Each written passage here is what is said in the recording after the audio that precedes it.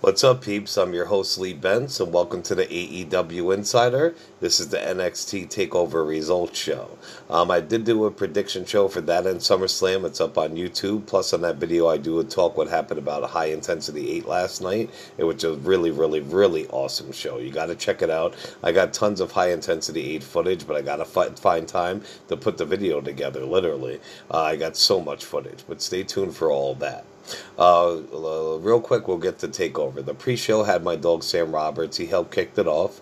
He is the man. If you do not follow, listen, or watch the last American broadcaster, Sam Roberts, you got to be living under a rock. Now on the TakeOver. The show kicked off with the Street Profits versus O'Reilly and Fish. I get they wanted to kick off the show with a banger, but I felt this match should have happened way, way later on the card. The crowd was 50-50 split between both teams, and they were very vocal. Would this be the match that starts the Undisputed's goal to be draped in gold by the end of 2019, or by tonight? We'll have to see.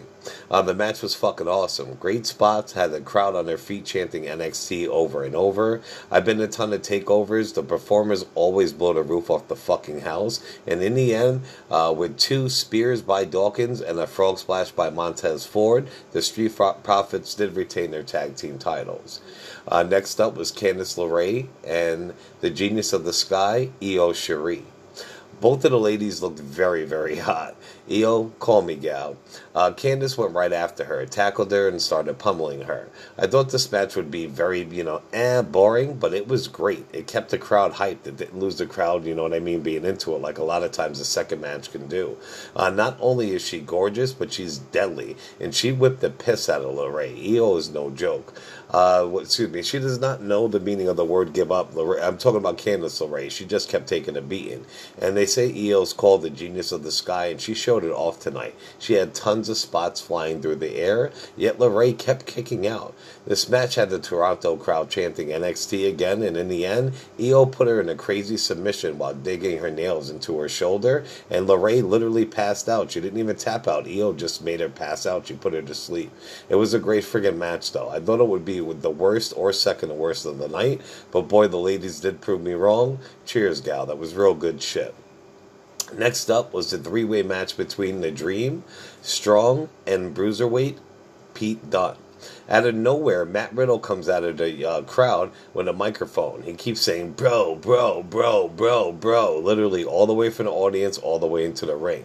He gets into the ring and he called out Killian Dane. He wanted to fight him face-to-face after what Kane did to him on NXT Wednesday. Dane just came out of the crowd, not from behind, but right in front of him, and they beat the piss out of each other from the ring all the way up to the stage. At the end, Matt Riddle was literally on top of his shoulders, and he was trying to choke him out. Kane just Killian Dane just literally did a suicide bomb off the stage onto his back with Riddle under him, and then they just crashed to the floor through a table, and it looked like Killian Dane was literally hurt. So who knows? It was crazy though. All right, now on to the triple threat match. It was between the Velveteen Dream, Riddle, and Dunne for the NXT North American title. It kicked off with the Mountie. If you ever heard the Mountie, he used to be a WWE wrestler. I'm not even, trying to be funny by calling him a legend. Because the Mountie is great. He was one of the fabulous Rouge brothers, what have you. He was the man. He did a lot of different gimmicks in WWE. But his music was playing, and these chicks came out just like Mounties. There was a Canadian flag on the screen. After that, it was the Toronto Raptors cheerleaders, and they looked amazing, and they were giving props to Toronto Raptors for winning the championship. After that, Velveteen's Dream music hit, and boom, he just came out, and he was surrounded by the Toronto Raptors cheerleaders. It was really, really, really, really awesome. The match did let me down a little bit, though. I thought it would be really amazing, blow the roof off the place, what have you. Even the crowd was not hyped like before, except some spots towards the end. It's sad for me to say because these three are huge talents. And when I was writing this, I was watching it live, so don't mind me. I could be saying this right now and a couple sentences later saying it was amazing because I'm writing it during. It was my least favorite match of the night so far, but that didn't hold up. Another one actually was my least favorite. And I was saying that's insane for me. The process right now, blah, blah, blah, blah. But besides that, Pete Dunne busted out some moves tonight. Besides him busting on a new outfit, which he looked awesome in, I like the color of it, the green and black, but he was doing some crazy moves. I didn't even knew what he could do. Like, seriously, it was friggin' awesome. So nice job done. But in the end, they all, they all stepped it up a little. And then at the end, they got one NXT chant from the crowd for a few seconds, so I kept it going. Every match so far, the crowd was chanting NXT because they loved them. They did have a huge botch. All three were on the top turnbuckle. Roddy and Dunn did their move and fell to the mat. A couple seconds too late, Velveteen Dream flipped himself right after two, like to go with them, but he was too late, literally. And the announcers attempted to cover it up verbally as best they could, but the match had a lot of botches, actually. In the end, though, Strong threw Dream out of the ring, and he hit Dunn with his finisher when he throws him up in the air and he lets him land on his knees.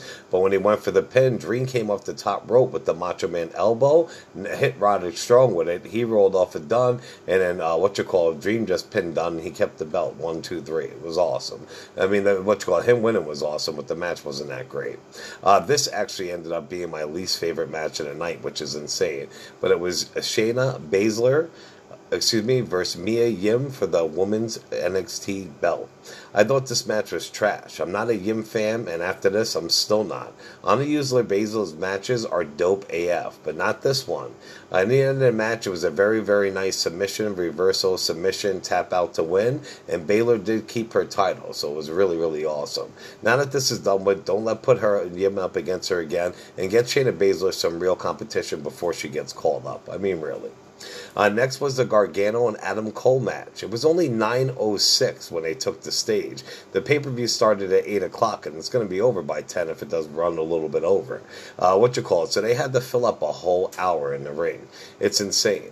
Gargano came out in his usual ring gear, but you know how he's been changing it like Iron Man for the Marvel Universe, what have you. This one was inspired by Wolverine, and it kicked ass. It had like the claw marks ripped across the chest, and you could see the blood, and it was just awesome. Then the NXT crowd just kept chanting Adam Cole as they waited for him to appear for his entrance, which I thought was awesome. Let me see. Oh, yeah, on the YouTube show, I did say that each wrestler picked a different match. I said that Gargano picked a wrestler match, which wasn't true. Adam Cole did, because this is the best 2 out of 3 match. Whoever wins 2 matches first wins the belt. And each one of them got to pick which stipulation it was, and if it goes to the 3rd match, William Regal does. So in my YouTube video, I said that Adam Cole picked a street fight, which he didn't. He picked a wrestler match, and I said Gargano picked a wrestler match, which was untrue. Adam Cole did, but vice versa. So match 1, it was a straight up wrestling match, which was very boring to me. It was just a time filler though to help fill up the final hour of the pay-per-view. Adam Cole took a legit beating to his body. In the end, Adam Cole grabbed a chair. The ref told him if he uses it, he will be disqualified. He turned around and ate a super kick by Johnny Gargano. Gargano grabbed the chair, and the ref told him the same thing, and he hit Cole with it anyway. So the first match, Adam Cole won by disqualification from Gargano. But Gargano lost, but he got the advantage for the next match, because not only did he hit him once with that chair, it's a street fight now, so anything goes. So he beat the piss out of Adam Cole with that chair. Like I said, the last match was a time eater. It took up 27 minutes, so there you go. And it was just okay. Now back to the street fight. While outside, Gargano legit grabbed this fan's cell phone and took a selfie of himself mid-match, which was awesome. The street fight kicked ass, but once again, Adam Cole and his body took a legit effing beating. Gargano dominated pretty much the entire match, besides the end, the 3rd match. In the end, though, Gargano tapped Adam Cole out. And then it was on to the 3rd and final match. It was William Regal's choice. They gave a peek to the match in a pre-show. It was a legit steel cage of death filled with everything. The crowd went bananas when the cage was lowered on top of the ring when the fighters were still in it. And it was announced that it says no escape match. You have to either get a pinfall or submission. So no DQs, no escape. You can only win by pinfall or submission. The top of the steel cage was wrapped with barbed wire. It was crazy. The chair, the cage attached to it had chairs, fire extinguishers, handcuffs, kendo sticks, tables, and more. It was a legit death trap. The crowd was chanting, "Thank you, Regal." The Toronto crowd reminded me of a New York City crowd. They were hype as fuck, and they were vocal as hell. I love it.